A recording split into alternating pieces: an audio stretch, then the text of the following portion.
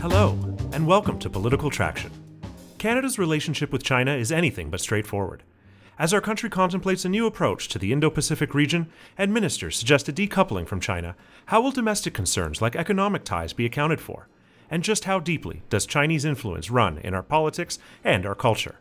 I'm Adam Owen, joined today by Veena Najibullah, adjunct professor at the School of Public Policy and Global Affairs at the University of British Columbia, and an expert in international security and peacebuilding.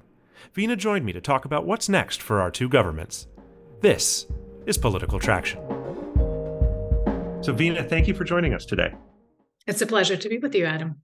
You were just at the Halifax International Security Forum, where I know that Russia and Ukraine took a lot of the attention, but I understand that there was a lot of conversation around China as well. Yeah, so this weekend we have the International Security Forum in Halifax, which is really a premier security event hosted in Canada, the only one. And it brings together a very large US delegation, as well as some from Europe and the Pacific region. So it's a forum of democracies, right? And you're absolutely right. Ukraine took center stage, deservedly so, because of everything that's happening there. But all of the main speakers, and Secretary Austin from the US was one of the keynote speakers, as was obviously Minister Anand, who was hosting the event.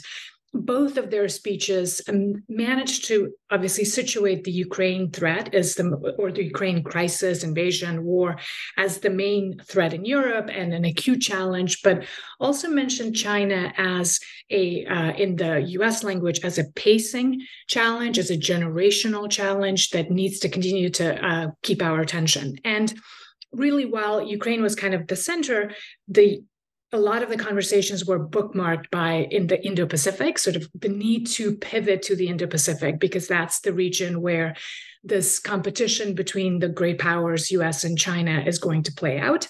And within that, obviously, figuring out then our China strategy and policy, right? So, and like I said, that was very much a theme echoed throughout the event, even though there was a lot of discussion about the immediate challenges of Ukraine. President Zelensky also spoke, but even in his speech, there were other themes that were being brought together, which I thought was really important to keep in mind the broader context. Now, China seems to be Canada's most fretted about relationship. Why are these concerns growing more overt? And I say over the past few months, but even looking back years, it seems almost like it's on an acceleration curve where I didn't hear very much about China up until 5-6 years ago. And then all of a sudden, it suddenly seemed to dawn on people that we were completely coupled to a country that we don't have much in common with culturally. Yeah, I mean, you're absolutely right. China is a complicated relationship to manage for Canada, but also for other countries as well, right? I mean, US obviously sees it as its peer competitor and, like I said, a generational challenge and threat. But for Canada, given that our close alliance with the US and our values and interests, China now does present a serious challenge. And it has been difficult to manage the relationship because I think historically we had seen it through a binary of trade versus human rights, right? And like we had this debate of we have to trade with them because they're the second largest economy, they're a huge market, and our prosperity demands that we have a close relationship. And then there were groups that were talking about human rights. But over the last 5 years, we've seen that it's a lot more than that, right? Like the relationship can't just be seen through that lens, that we need to see it in its totality, that China now represents the only country in the world that has, in the words of the US, both the intent and the capability to restructure the world that we know today, right? Like the sort of rules-based international order, the international system, whatever language you want to use, but the world that was created since World War II, that has norms, rules, institutions, and that has really, quite frankly, benefited Canada and the US and other countries, that world is being reshaped, and that the primary actor trying to reshape it is China. Now, China is not the only one. Russia, others are also playing a part in this, but that China has both that intent to rise the world, to make it more friendly to its own authoritarian form, but also the capacity because of its economic power. As China's national power has risen, so have our worries about them. I mean, that's sort of as frankly as I can put it. And of course, I mean, the reality is our planning, thinking, strategizing has been behind the curve on how to address this, because it requires a serious systemic rethink. I'm glad to see that we're finally doing that, right? So, and we can get into that with our Indo-Pacific strategy that's now in the works and hopefully finally going to be coming out, and the general sort of change of tone and understanding of what we're dealing with. I think one of the most practical, illuminating for me examples of this Chinese influence, both in economics and culture, is when somebody pointed out to me that James Bond has never had a Chinese adversary. And when you consider that they are the main adversary, like geopolitical adversary to the West right now, but film companies are completely beholden to that market. So they have such an upper leg compared to, say, what Russia or the Soviet Union had 40 years ago, where they didn't need to worry about people seeing your movie in Moscow. Yeah, and what you're pointing out to is just the degree and levels of influence and interference, right? So that's an example of a U.S. industry, in this case, film industry in Hollywood, self-censoring, right? So in order to be able to have access to that market, companies self-censor. That's not unique to film industry. We've also seen that with Nike and a whole bunch of other big companies and that's something that should concern us, right? And in general, authoritarian countries take advantage of the openness of our democratic systems and the financial incentives that drive our private sector, right? So they essentially either co-opt through money and inducements, or they coerce and interfere by sort of penetrating our democratic institutions and our open debate. So what are some other examples of that overt influence that China would take on Canada and other nations? Well, some of it is obviously the influence and interference over Chinese Canadian or Chinese Australian or Chinese US. So the diaspora community is a vulnerability. And there you see everything from social media disinformation, particular sort of campaigns to influence opinion, to shape outcomes of elections, particularly in ridings, in our case, where there is a large community. You're also obviously seeing more coercive measures where they've tried to bring in people that they want for whatever reason, be that criminal or political, human rights issues. They pressure relatives or others here for them to return. So that's something that we saw recently through the so-called police stations, right? And an NGO from Spain has sort of documented these police stations around the world. And we have 3 of them apparently in Toronto, which is really concerning. So that's another way. Obviously, we've now been hearing stuff around elections, and that's not unique to us. I mean, if those allegations are in fact true, proven to be true, that wouldn't be the first time. Australia went through the same thing about 5-6 years ago, and they documented that 5.5 million was actually channeled to some of their candidates in their elections, right? So, I mean, we're hearing figures of, 250,000, but just by comparison, this is not the first time it has happened. And as a result, Australia took action, right? So, and I guess all of this requires us to have strategies. The lesson here is that we can be reactive, and sort of whenever there is a crisis or some kind of media attention, there are some statements, reactions made, and then we move on, right? We actually need to have strategies for countering holistically the interference in all of these various spheres, through institutions, through media, through electoral processes, right? So for that, we need legislation, and US and Australia already have them in terms of addressing this. UK is developing it right now as we speak, and there have been voices in Canada that call for them, but so far it hasn't happened, right? So I think that's where the conversation now needs to go. We know the challenge, we know the threat, we've had examples of it. Let's do something about it beyond statements. There's so many different directions that we can go here. Well, I'll start with, right at the very top of the Prime Minister's office and Justin Trudeau. His office seems to have been caught a bit flat-footed by this news release, this global news investigation on election interference, which happened while he was in the same room as Xi. And we all saw that blow up and that diplomatic row where they were, the video that everybody poured their own prejudices into to understand. How much of okay, I'm going to project here a little bit. What I see in Trudeau, I suspect that there's a bit of a reticence to swing 180 on China and suddenly become a China hawk, given the beginning of his administration, the beginning of his government going back to 2016, and their approach to China, which was very friendly and very warm. Is there a hesitation to be seen, almost to say, like, okay, if I turn myself into a China hawk right now, then I'm admitting that I was wrong at the beginning of my tenure?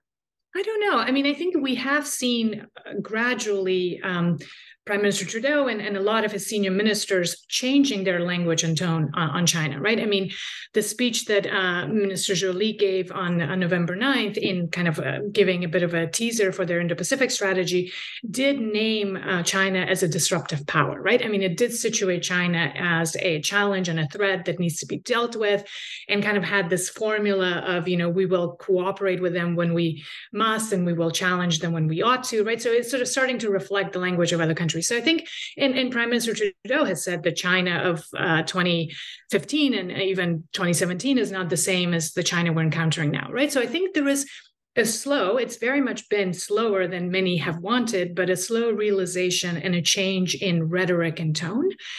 I'm not sure that has fully translated yet into actual strategy and actions and a coherent approach. But that may not be limited to China, quite frankly, right? I mean, in general, Canada doesn't have a habit or in a tradition of articulating strategies, a national security strategy or a foreign policy strategy. So this is new, and that's why it's taken 2 years to have a coherent strategy articulated on the Indo-Pacific, and obviously within that on China. So I don't know how much it's about personalities, but rather kind of a systemic issue that we don't have a tradition of these kinds of debates. Even a country like Australia or UK, which are very much our peers in terms of kind of middle powers, right? They have a robust tradition of various white papers, of national conversations about their foreign policy and national security issues and threats, and go through annual exercises, which we don't. I almost find it comforting to hear that we are an isolated case when it comes to an inability to legislate on this stuff, because it is nice to know that it's just us and it's not everybody else.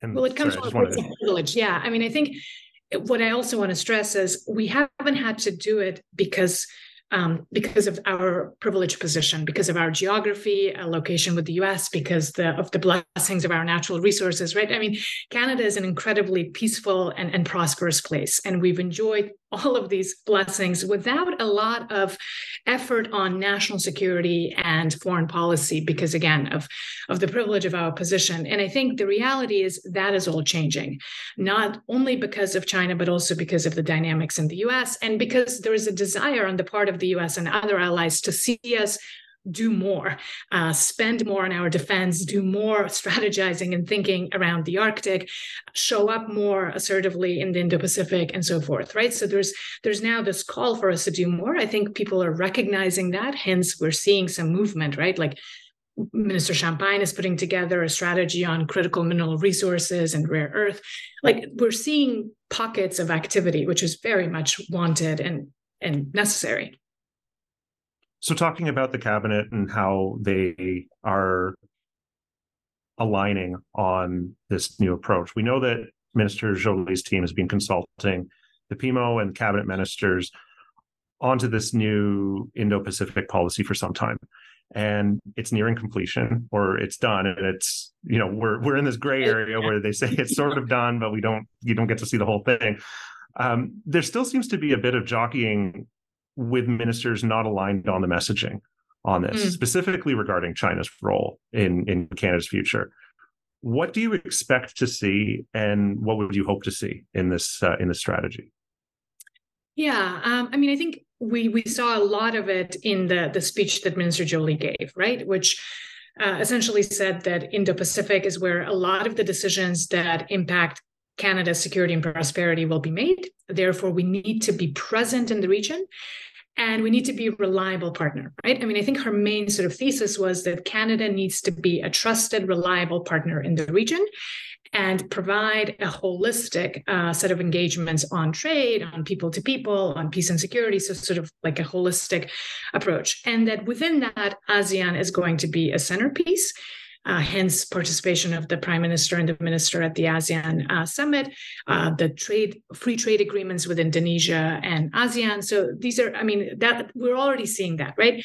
What we're not yet clear about is what's the money behind all of this, right? I mean, we started to see a little bit of that announced during the trip, but by my count, everything so far adds up to about $1 billion, 750 million of which is concessionary loans and funding through the infrastructure for infrastructure projects, right? So it's not a ton of money yet behind all of these good statements and policies. So let's see what the full strategy will look like. So I'll be paying attention to, are we putting enough money behind this really lofty rhetoric and package of initiatives, especially comparing what we're doing in Ukraine, right? Like we were putting billions of dollars there. And so if Indo-Pacific is this central priority now, where's the money?